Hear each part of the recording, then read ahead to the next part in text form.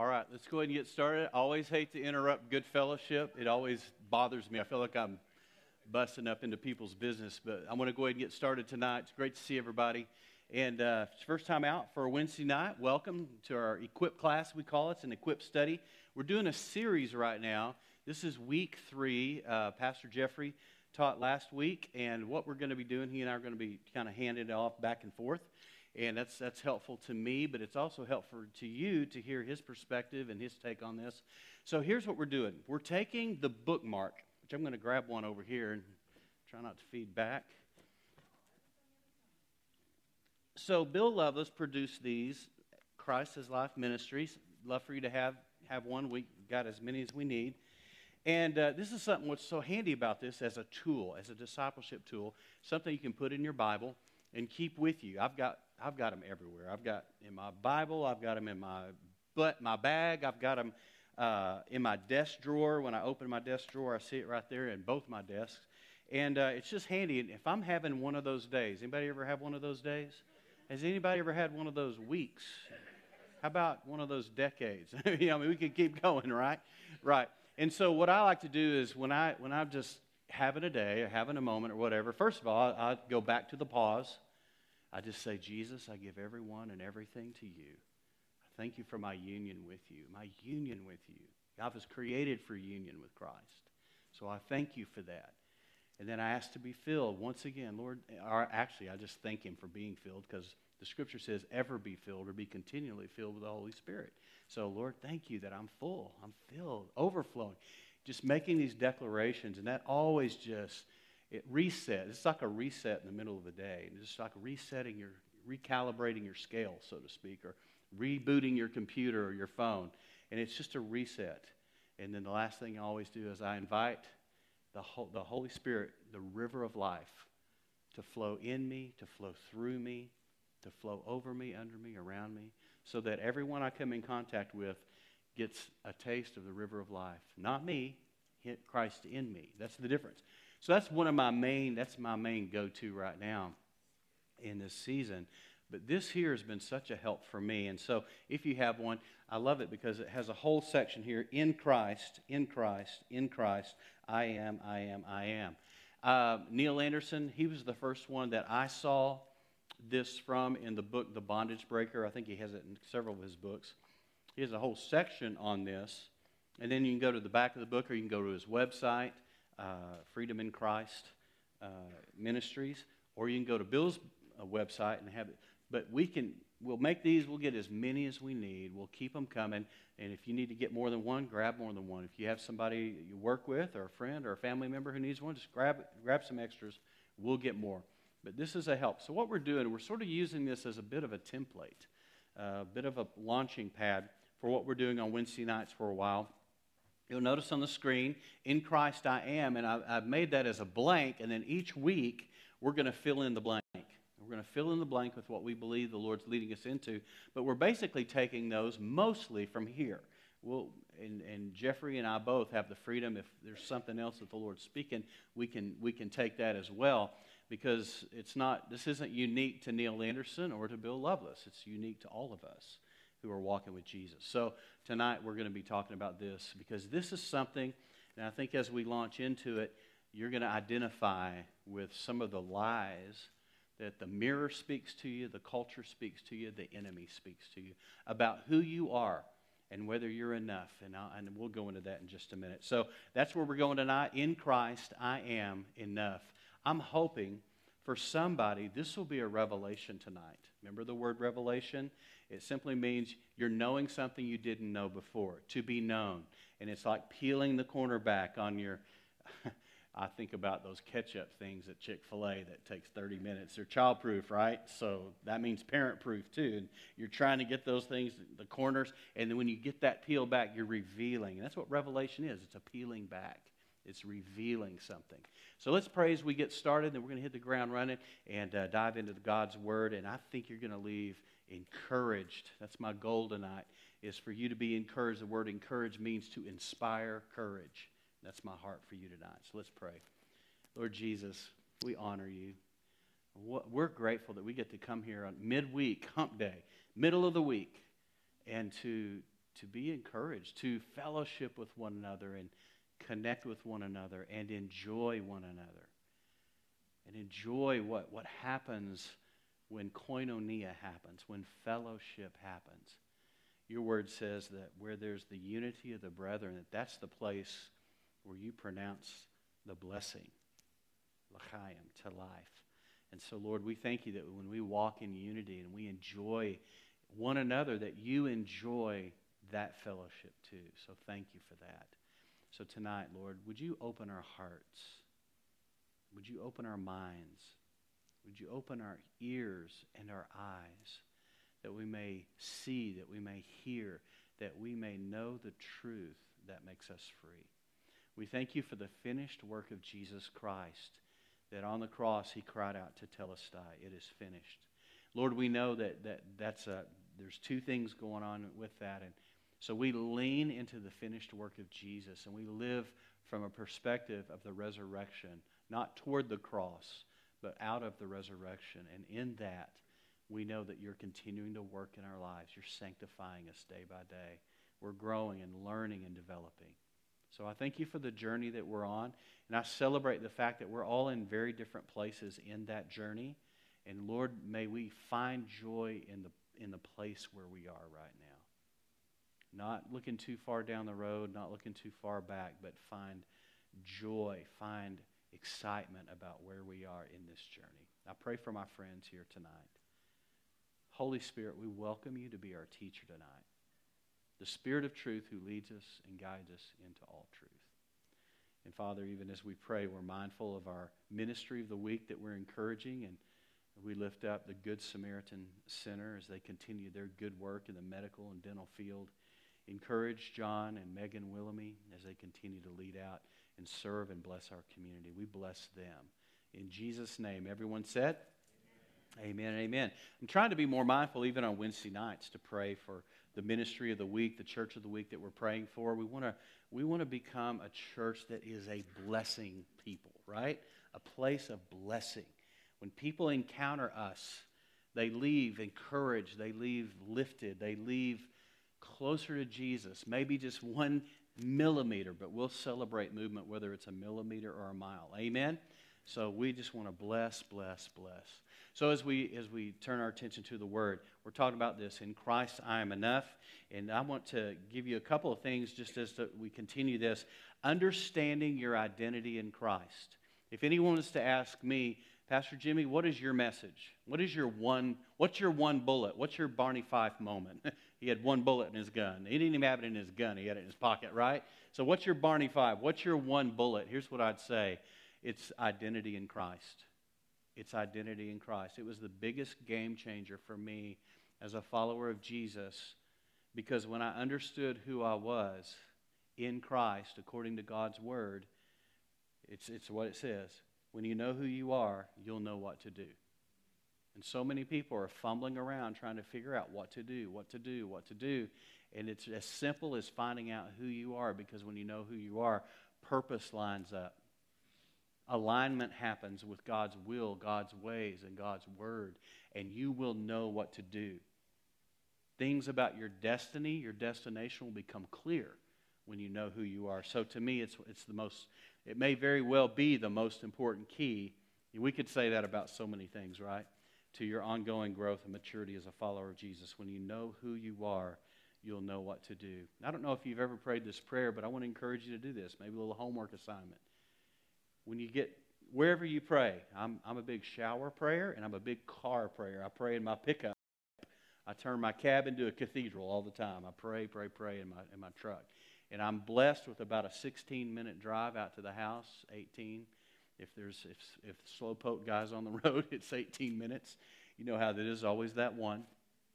And I'm blessed with that drive because it's my time to just have a conversation with the Lord, practice the pause, and converse with Him. And but I want to ask you to do this in your time.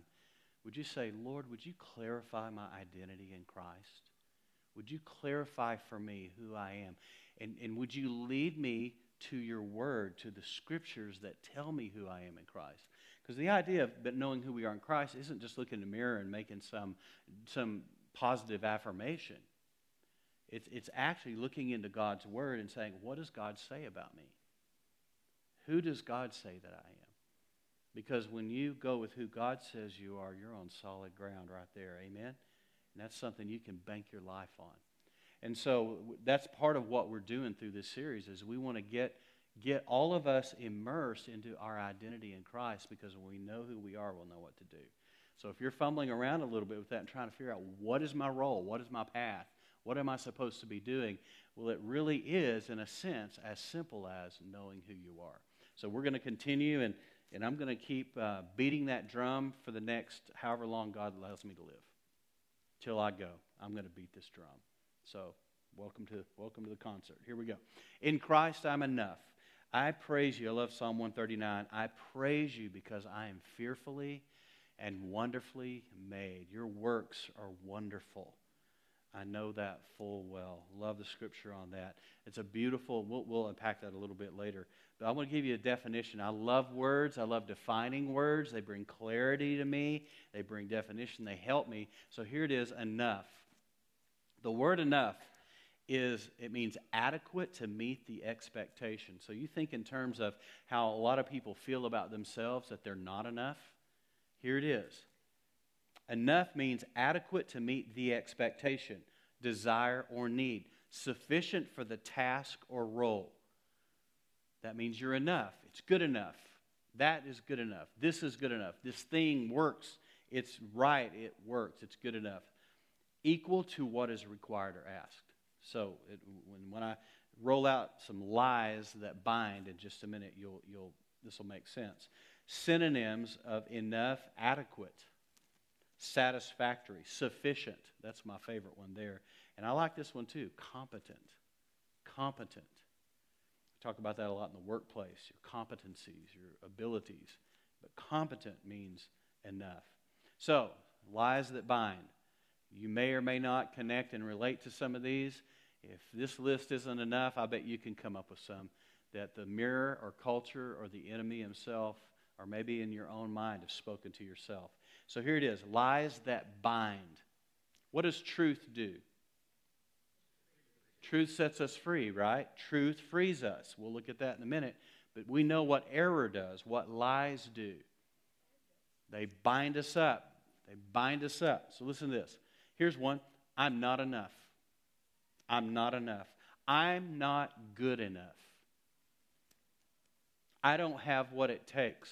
Let me tell you, these words are common to all. I'm not going to make it. Oh, how many of us has that been spoken to in our mind and our heart? In the mirror, circumstances will tell us we're not enough, we're not good enough. How about this one? I'm not smart enough. I'm not pretty enough. I'm not handsome enough. I'm not wealthy enough. I'm not young enough.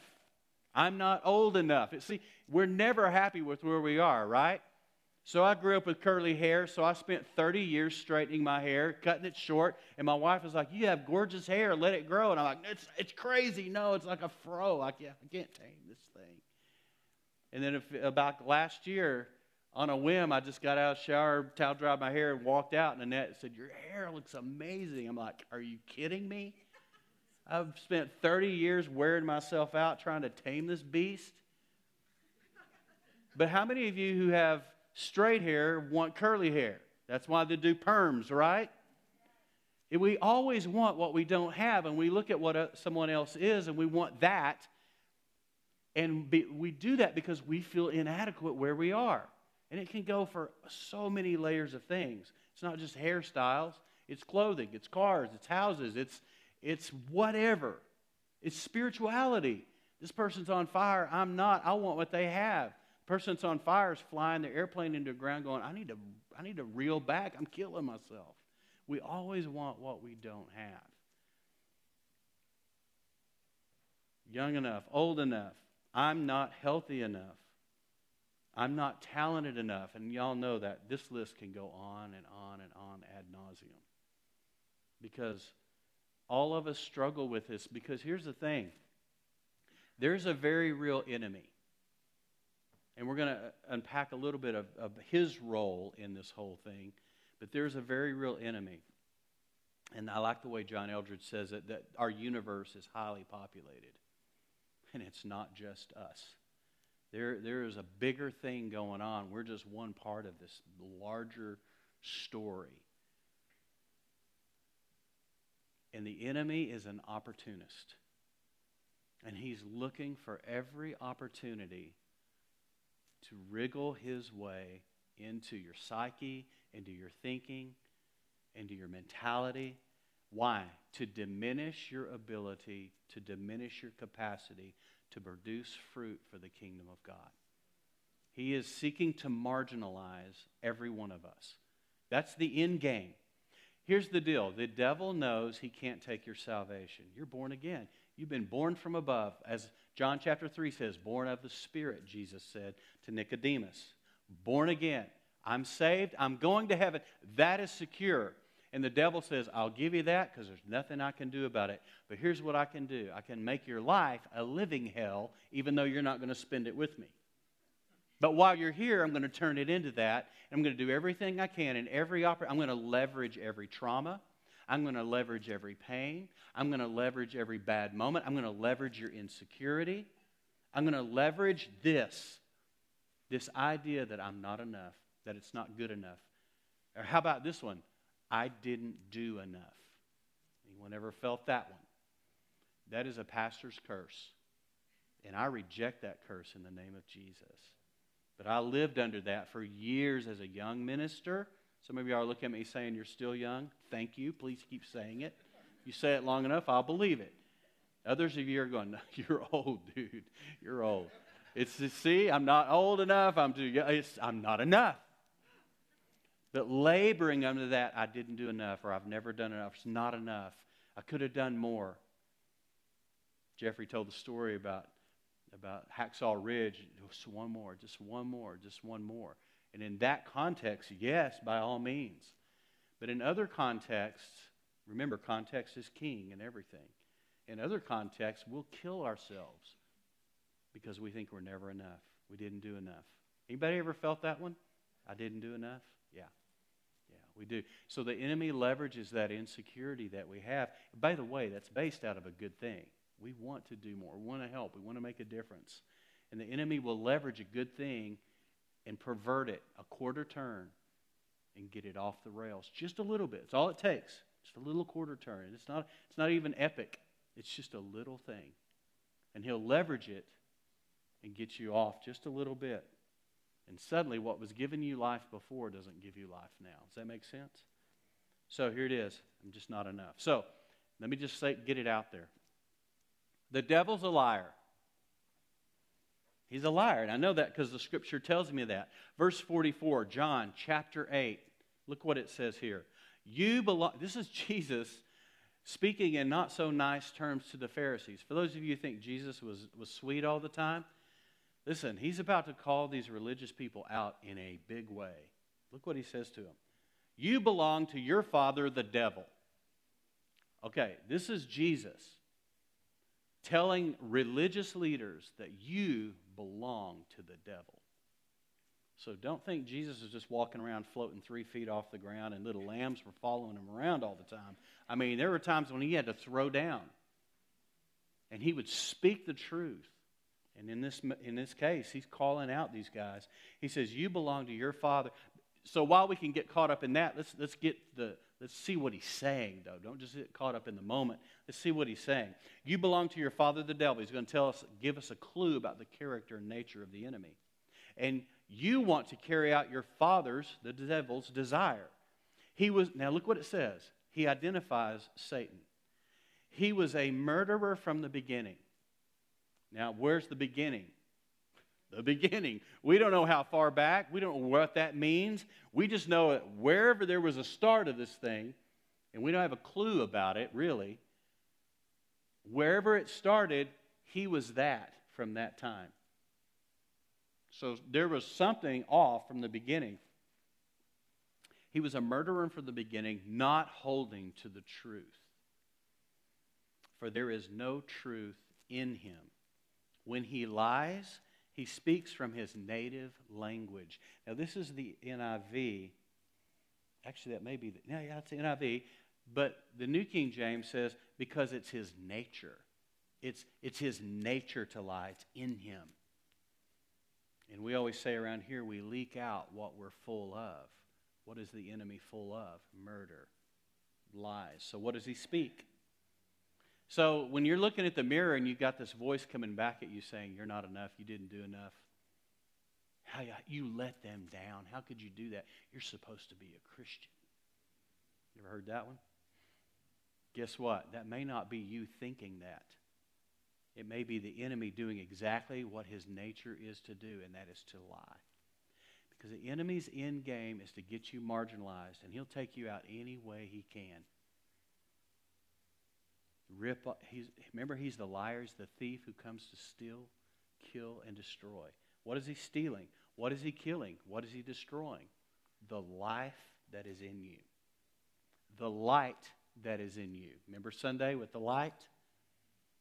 Take the mask off, light comes on, put the mask on, light goes off. He wants to shut you down. He knows he can't take your salvation, but he'll rip off the life you have. He's a thief, and he's a liar. Look what it says. When he lies, he speaks his native language. It's out of his nature. For he is a liar, and look at this, the father of lies. Can't believe a thing he says. So when this voice speaks back to you when you're looking in the mirror telling you you're not good enough, you're not enough, you'll never make it, you're not really loved, you don't matter, you're insignificant, no one cares, nobody cares, or the teenagers cry, I have no friends, and their phone's blowing up with 70 texts at a time, right? Nobody cares. And so what is that? It's the nature of the enemy to lie and to leverage that pain. So whether it's a 16-year-old freaking out because she has no friends, or it's a 70-year-old freaking out because they feel like they don't matter and they're not making a difference, or that they've run their time out and they're going to end their life with no legacy. No matter what, it's the same voice. It's the voice of the liar. So look what it says. So the devil's a liar. We established that. Here's another thing we're going to establish. The devil is an accuser. He's an accuser. He's a prosecutor. It's what he wants to do. He wants to take his bony finger, point at you, and say, you did this. You are a failure. You will never make it. Here's one. We men suffer from this one. Probably all of us, but men do. You will fail again. He uses Pavlov's mentality. If you get stung enough trying something, you'll quit doing it, even if it's good. You ever hear? I had somebody write me the other night and say, every time I dig into the Word and get deeper in Scripture, every time I really start to pray more, life seems to fall apart. I said, exactly. That's called resistance. It's Newton's third law. The faster you go, you're creating resistance, right? So the more you read, the more you study, the more excited you get. Guess what you're going to get? It's like riding in the back of a pickup at 70 miles an hour. You decide to stand up behind the cab. What do you get? You get bugs. You get stuff. You get debris. You get wind. You get resistance. So the faster we move, the more we go, we actually create our own resistance. And the enemy just leverages all that to say, see, every time you start getting on fire for God, this is what happens. What happens after 4 or 5 times when you keep taking hits? You decide not to do that anymore, right? Once bitten, twice shy. Bad hair metal song from the 90s, but it's a poignant point that every time I get hurt every time I do this, so I'm going to stop doing this, and when in fact it may be the very thing that God's calling you into, and you may have stopped this far short of your breakthrough. This far short. Because the resistance is always more at the goal line, right before the breakthrough, right? That's where it's the most intense. So the devil's an accuser. Listen to this out of book of Revelation. Very interesting. Then I heard a loud voice in heaven say, now have come the salvation and the power of the kingdom of our God. Whew, I love the words there. And the authority of his Christ, the exousia, the authority of his Christ. Now look what it says. For the accuser of our brethren, or the accuser of our brothers, who accuses them before our God, how much? Whoa, day and night? You know, the enemy never sleeps, even though we do, right? You ever had weird dreams? Have you ever woken up and felt something in the room and going, whoa, wait, I've got the heebie-jeebies. What's happening here? Has that ever happened to you? Yeah, because the enemy never sleeps. Get creeped out, feel like there's a malevolent presence somewhere. It very well could be. Just because we get more advanced technologically doesn't mean that the basic platform of the kingdom, both of God and of the enemy, goes away and changes. Just because methods change, just because cars get nicer and appliances get better and phones get amazing, doesn't change the basic premise of the world and the system. But we get lulled into a false sense of, well, we've moved on from all that. We're more civilized. You know, we're not, and the enemy goes, hey, I could do more damage in hiding than I can out in the open. So choose not to believe that I exist, and you will rue the day, but I've got you right where I want you. I've actually had people look me in the face and say, this stuff, I don't even believe this stuff. I'm like, well, you don't have to believe truth for truth to be what it is. The truth is not contingent on whether you believe it or not. Truth is truth. So, yeah, stick your head in the sand. You're exposed. I'm not even going to say what that is, but I'm just saying, you stick your head in the sand, something's sticking up, and you just expose yourself. And the enemy says, leverage, leverage, leverage. I'll take it. Is this making sense? This is where we live, family. And we can't stick our heads in the sand and pretend this isn't real. And the enemy would love it if we did, right? The accuser of our brethren. So look what he does. Constantly accusing. You know what an accuser says? You didn't do enough. You're not enough. You're not going to make it. They don't really care. He doesn't really love you. Your boss is getting ready to fire you. You're going to fail. Don't try. Don't even try. Just give up. Don't work too hard because you'll raise the bar and then they'll expect it out of you all the time. Just cruise. Just go into cruise control. Just do the minimum. Does this sound familiar? This is real. This is where we live.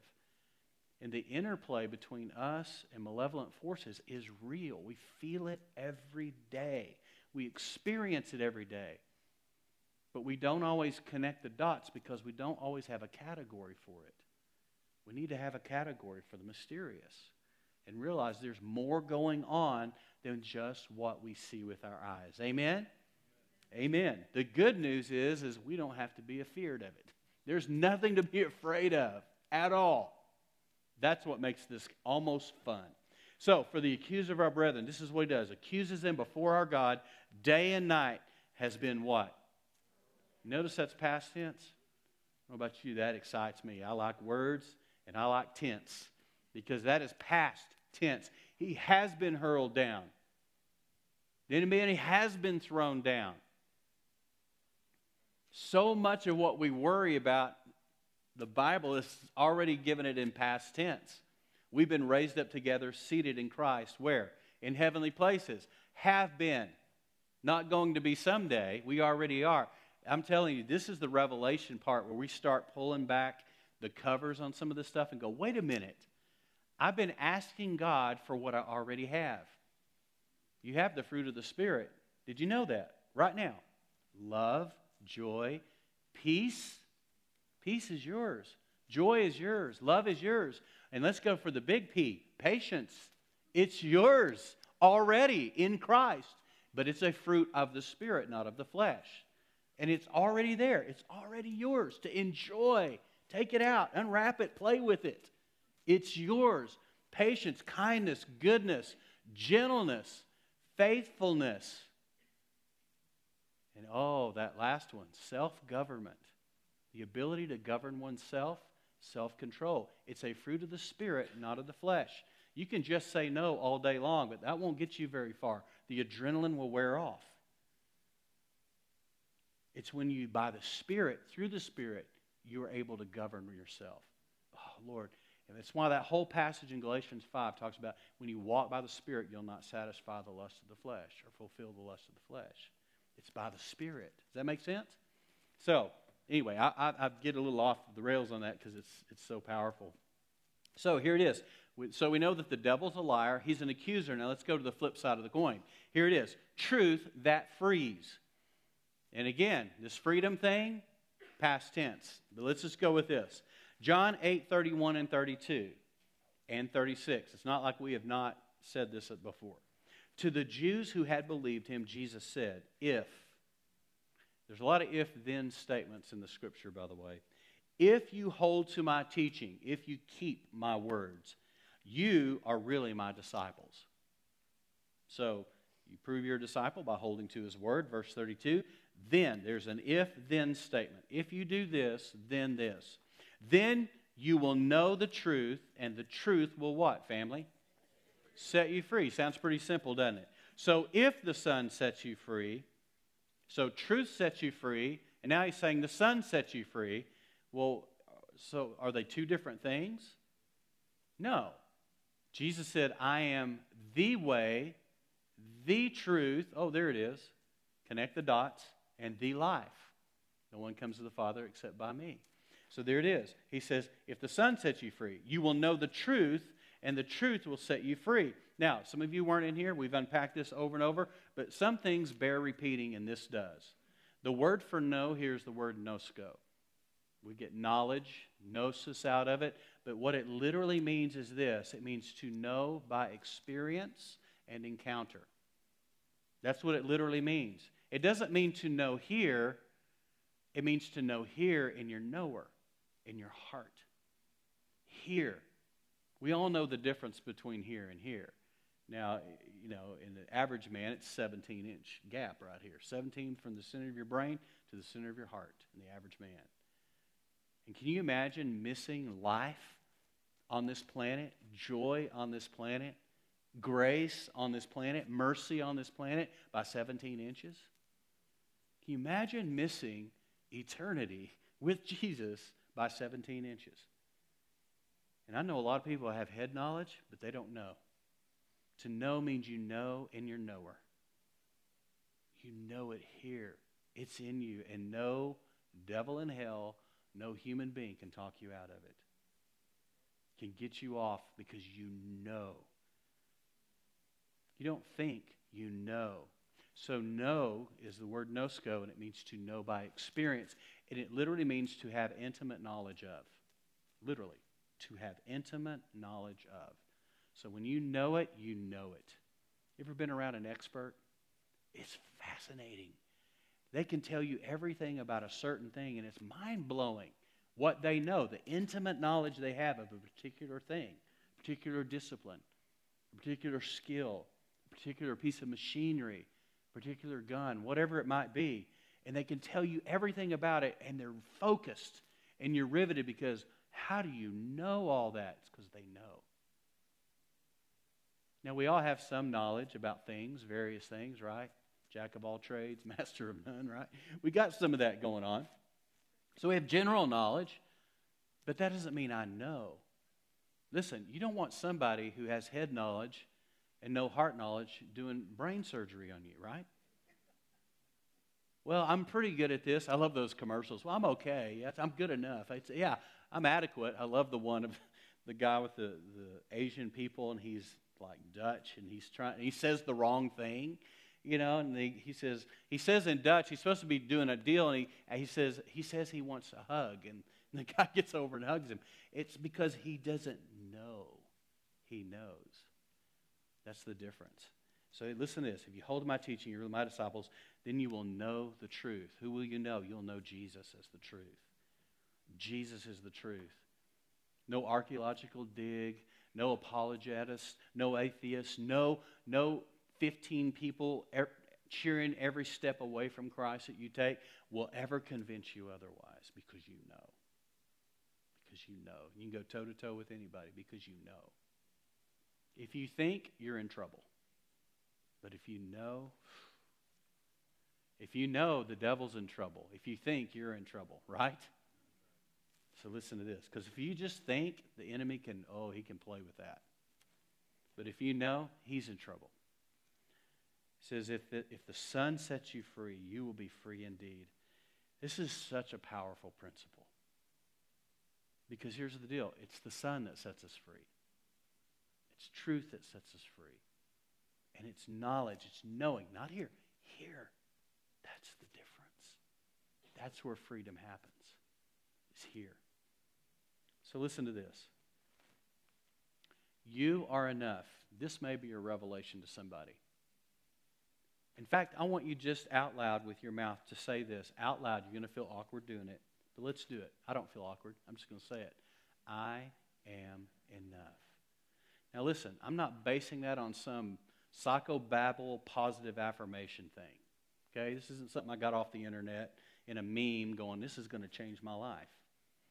This is the truth of God's Word. And when I stand on the truth, I can stand in confidence. I can be bold. I can be courageous, and I can be audacious about it, but not arrogant.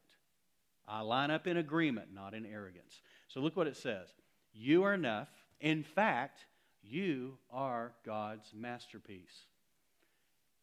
Now here's the thing. When we say what God's Word says, we are now in agreement with God's will and ways. Does that make sense? This isn't complicated. Keep it simple, saint, right? So let's keep it simple and let's follow the logic train. You are enough. In fact, you are God's masterpiece. You are a work of art. And I'll show you in the Scripture where that is. You're a work of grace. You're a work of grace, fashioned by grace. You're a work of love. We spent weeks talking about being free to love. You're a new creation. Do you know His mercies are new every single... You get a do-over every day. Is that not crazy? If you wake up in the morning and you have a pulse, you have hit the lottery. You get a do-over. You get a brand new start, a brand new day. And guess what? All of your sin, past, present, future, is gone. You start off, you've got a clean chalkboard, a clean slate. It's new. You ever bought something new and you open it up and that new smell hits you? Man, there's nothing about like a car new smell, right? You just open it up on a hot summer day and it's just like, breathe it in. We like new. But every morning that you wake up, it's new. All things are new. And listen, 2 Corinthians 5:17, if anyone is in Christ, they are a new creation. Old things are passed away. Behold, all things are become new. Guess where that starts? Right now. Guess where that starts? Right now. Guess where that starts? Right now. It's punctiliar in nature. It means it starts and it never ends. Punctiliar, it's a Greek grammatical.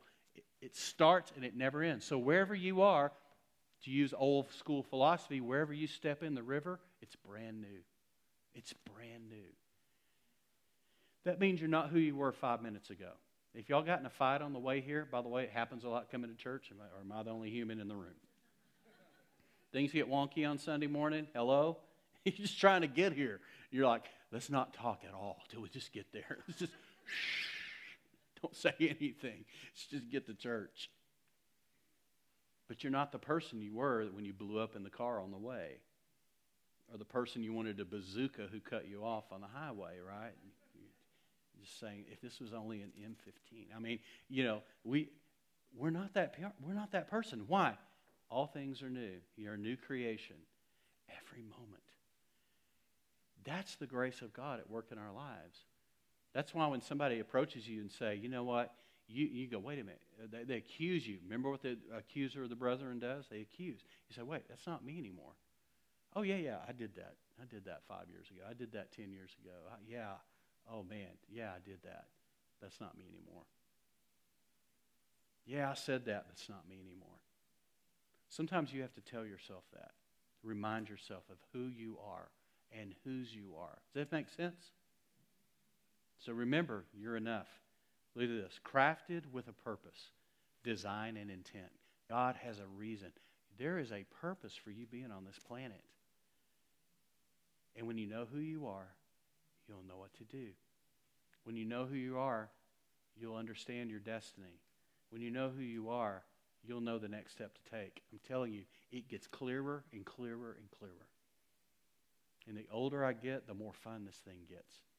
I'm not winding down to retirement. What is that word anyway? Where did we make that thing up? I'm not winding down. I'm going to finish strong. I'm going to run through the tape. I mean, Miss Charlene, 91 years old, and just informed me last week, oh, by the way, now I'm meeting with 3 junior high kids at Heritage Middle School and praying with them every week. She's 91. And she's not winding down. She's just starting to wind up. I'm telling you, I don't know when Jesus will take her home and it will be glorious. But I'm telling you, she's going out in a blaze of glory is what I'm saying. Don't you want to finish strong?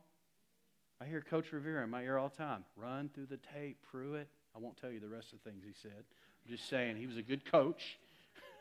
Run through the tape. Finish strong. Don't you want to run through the tape in this life? Or do you want to just coast over? We had a guy on our team. If there was ever somebody that was going to coast, it was this guy. I'm not even going to say his name just in case. He may be watching this for all I know. This guy, every time we had to run gassers in football, or we ran lines in basketball, or we were running track, he would never finish strong over the line, ever. He would run, and then he'd start to just wimp out, and then he would just sort of drag over the line. And the coach just got fed up one day. He said, all right, boys. He called us all over. He goes, because he was still out there coming slow. He said, when he gets over the line, I want the whole track team to dogpile him. You know what dogpile is, right? It's every man for themselves in that moment. So as soon as that kid did his thing over the line, he said, we all started running at him. I've never seen that guy run that fast in my life.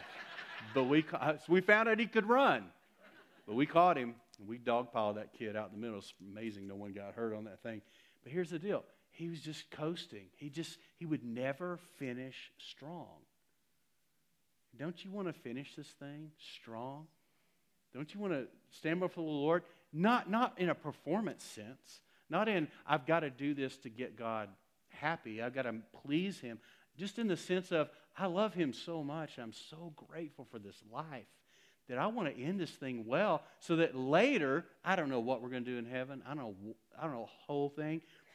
But if we do get to look back on this thing, we can look back and go, man, I'm finished. Ran the race. Paul said, I've run the race. I've finished the course. And there's laid up for me a crown of righteousness. And it's not because we're trying to get something from God. It's because we're just so grateful for His goodness. We do what we do from a posture of love, a posture of grace, a posture of gratitude. It puts a whole lot more pep in your step, and there's a lot more joy in this journey, I'm telling you. So there it is. Crafted with a purpose, design, intent. So here it is, God's masterpiece. Ephesians 2:10, listen. For we are God's masterpiece. He has created us anew in Christ Jesus so we can do the good things He planned for us long ago. There's the destiny piece. He had a plan for us. There are things He has for us. There are assignments that you have on your life that I don't have on mine. And there are assignments that I have on my life that you don't. And there are assignments that we all have together. Get it?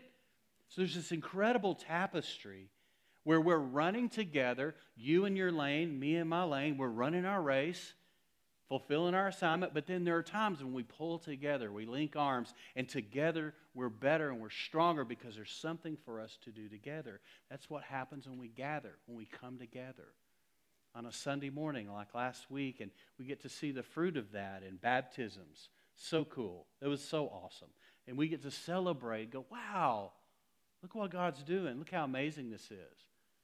Or there are times when we do things with another church body, another church family. We run together. We link arms. And we do things together.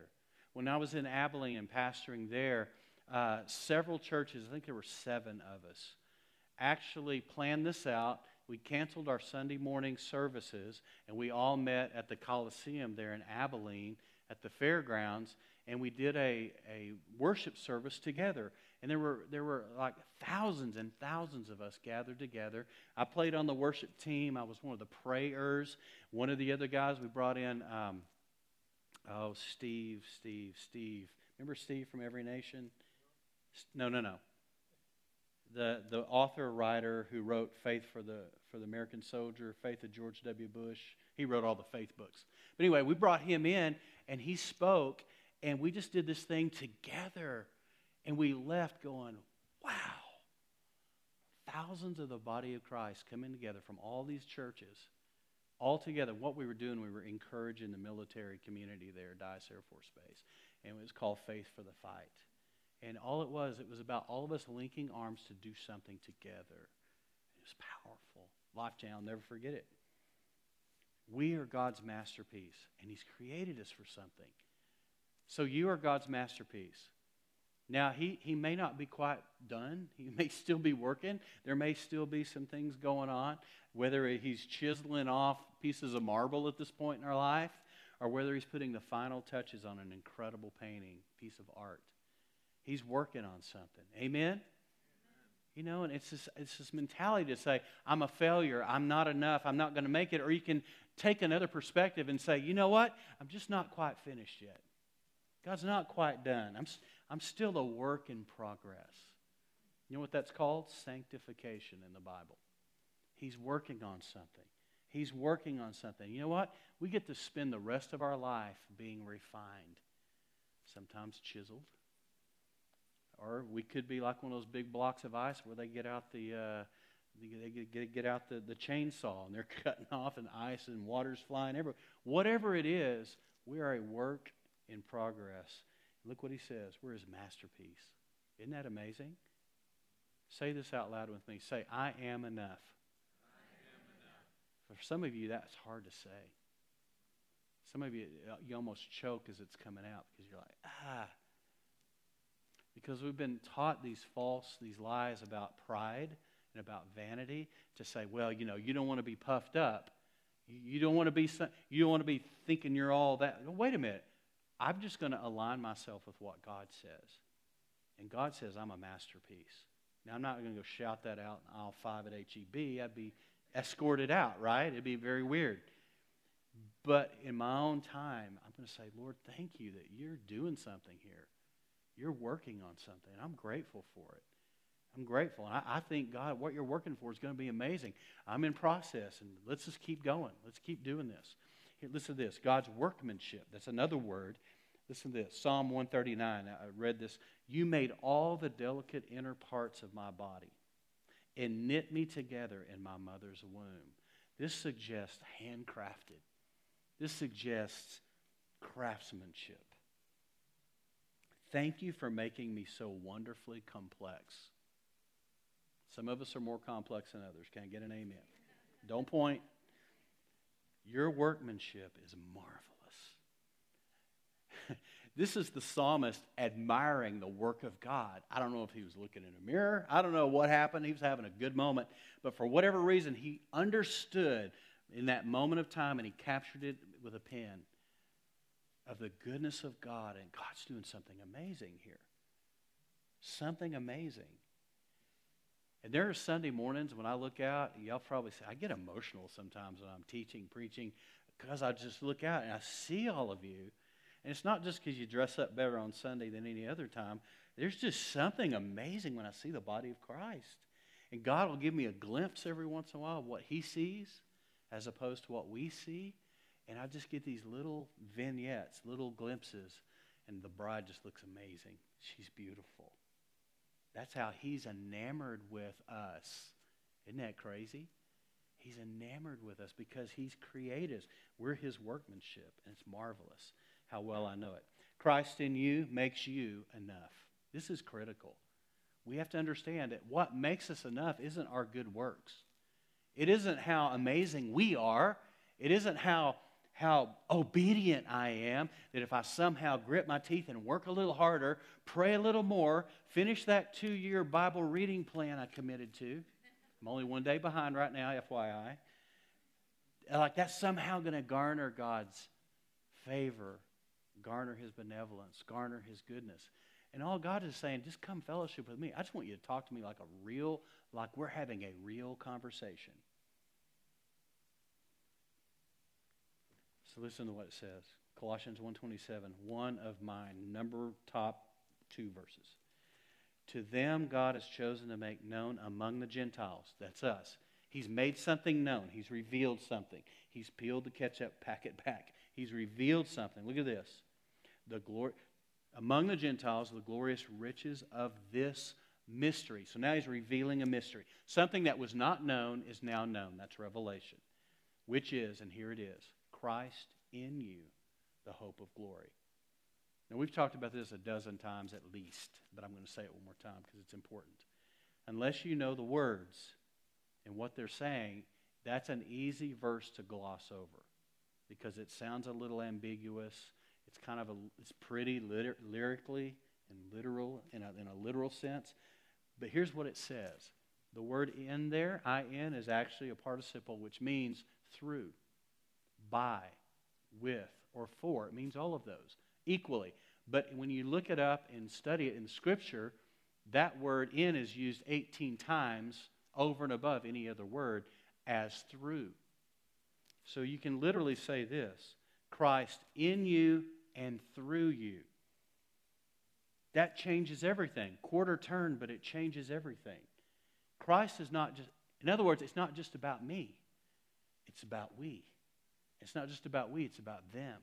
So it's not just me. This isn't all about me.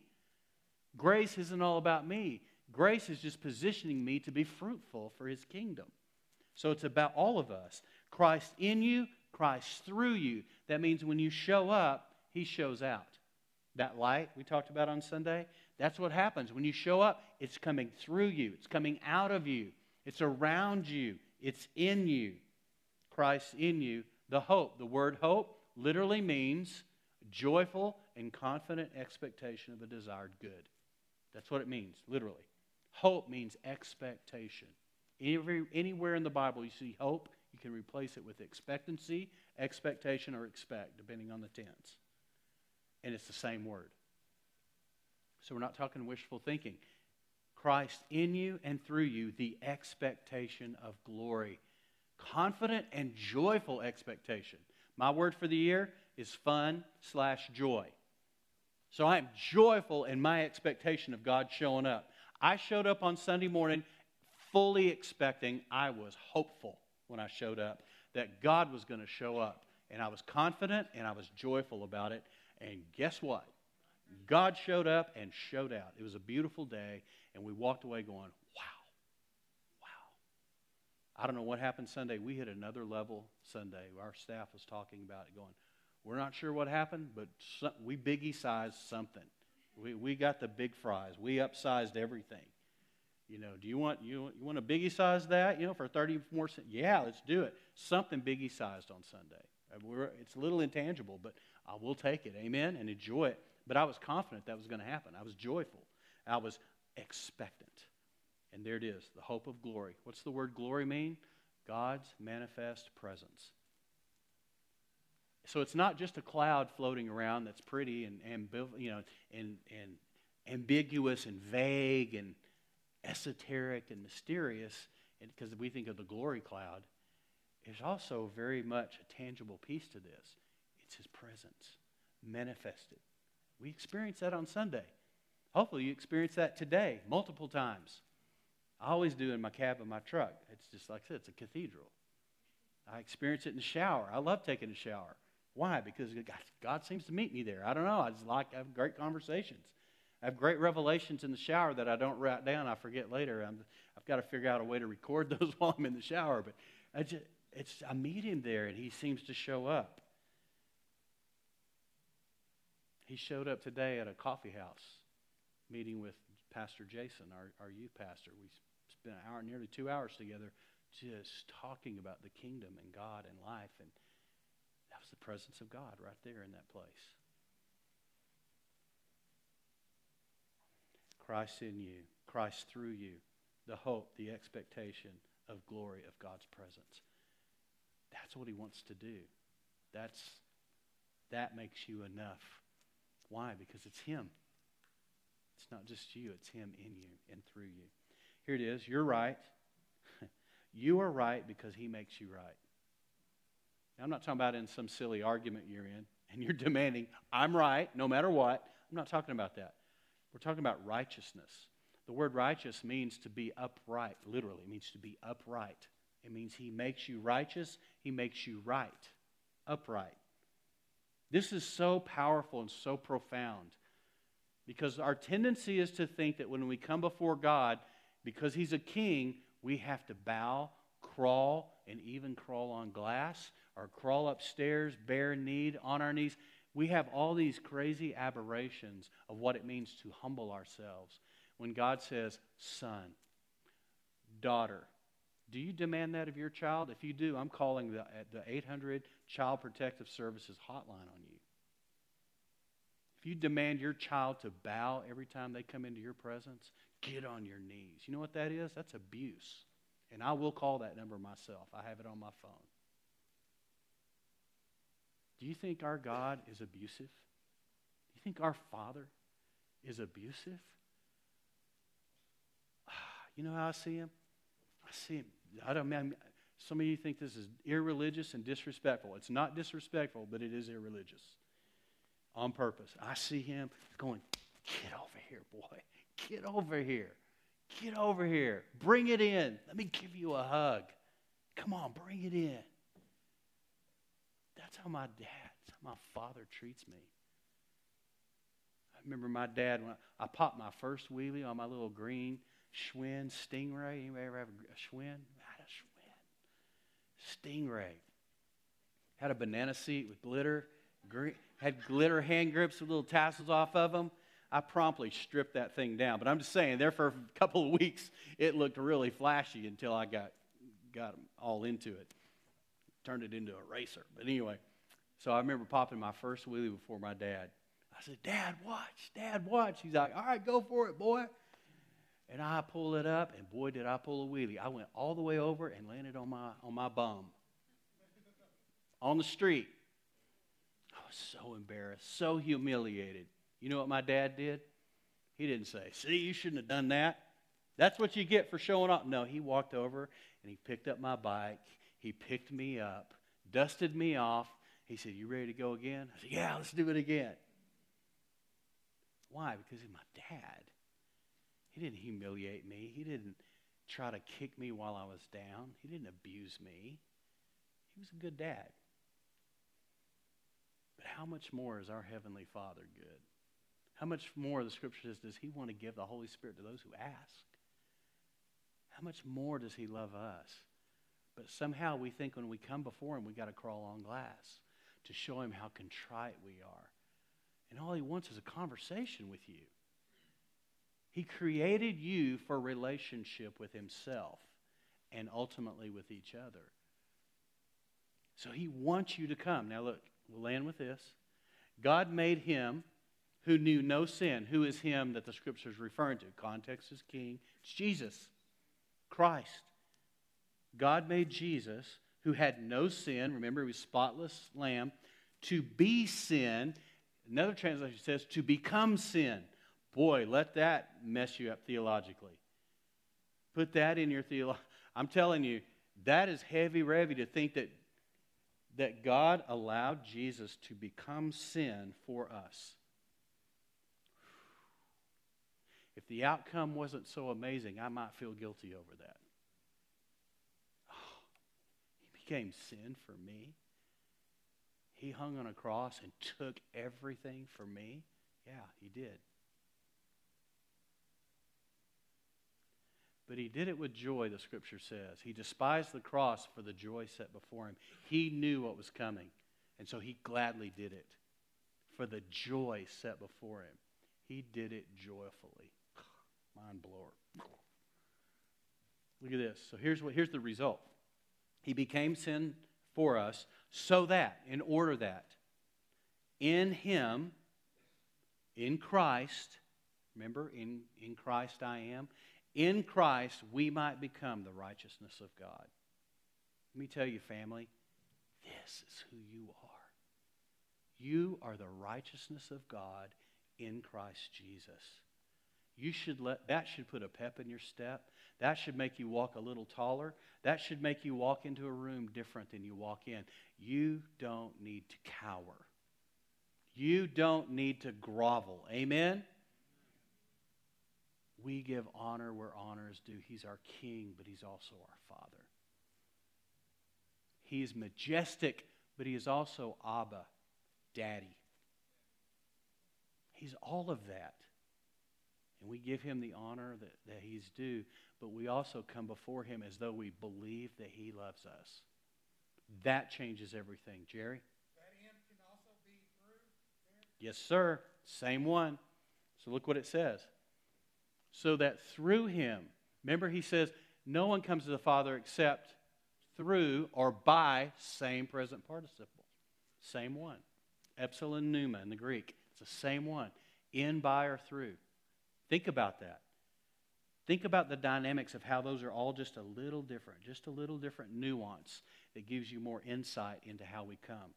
So look at that. In Him, through Him, by Him, we might become the righteousness of God. We might become right. Right. And that means, and that's why Hebrews 4 tells us this. Come boldly before the throne of grace. Isn't it crazy to think that the material that the throne of God is made of is just grace? The most purest material known, ever conceived, is what God sits on. A throne made out of grace. And He says, come boldly. Come with confidence. Why? Because you're loved. When you know you're loved, if your daddy's the president and you know you're loved, you don't go in there acting like he's the president. You go in there acting like he's your daddy who loves you. Amen?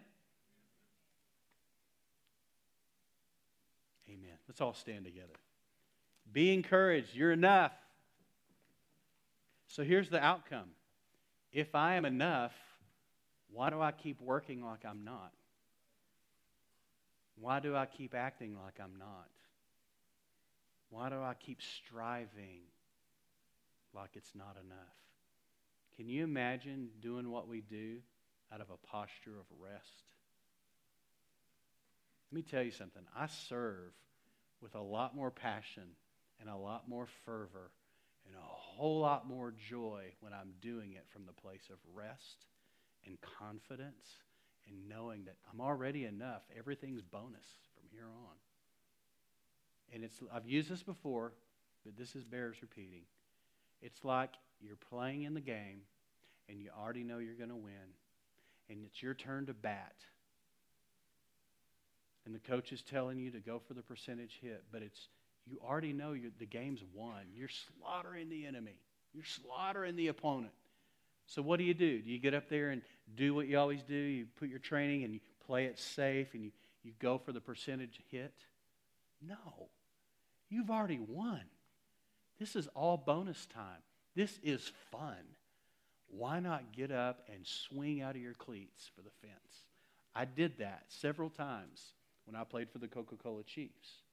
One time I landed it and I crushed that ball. The only grand slam I ever had over the center field fence was 15 minutes of fame. That was about all it lasted. I still have the ball. As in terrible handwriting from a 7th or 8th grader. I can't remember how old I was. Grand slam ball. That was fun. I'll never forget that hit. But you know what? I don't remember all the percentage hits I made. I don't remember the hole I hit or the little shot over second baseman into right field. I don't remember that, but I do remember that grand slam. And you know why? Because I knew we were going to win. So I just had fun. So let me say something. We win, family. The devil has been cast down. Jesus already grabbed the keys of death, hell, and the grave, and He's held them up. He took the keys. And the Bible says He led captivity captive. He paraded the enemy through the streets. You already win. The problem is we don't know it. We know it, but we don't know it. If we knew it here, we'd live different. We'd smile a lot more. There'd be a lot more joy happening around this place. If we really knew it, that's my prayer for us, is that we would know this. Not know it, but know it. Amen? That we're enough. It's already done. It's enough. It is finished. So now, go out and Enjoy what God's already done, the finished work of Christ. And let's have fun winning people to Jesus, right? Let's have fun making a difference in this world. We're on bonus time. Make it fun. Enjoy it. I think we'd see a lot more fruit if we had a little more joy, don't you? Let's pray. Father, thank you for your word. Lord, your word is so chock full. Even Philippians that we're doing on Sundays, so much about rejoicing and joy. And joyful, which means full of joy. We want to live joyful lives, fully joyful, full of joy. Because the game's been won. Jesus already finished this thing. Jesus already said to Telestai on the cross, it is finished.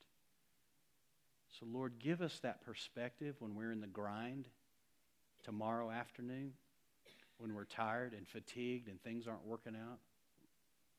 Things aren't going the way we hope they would, or somebody spins out at the office, or somebody cuts me off in traffic, or whatever. Lord, remind us that we already won this thing. Jesus already took the keys to the kingdom. And may we lean into that grace and find joy in the moment.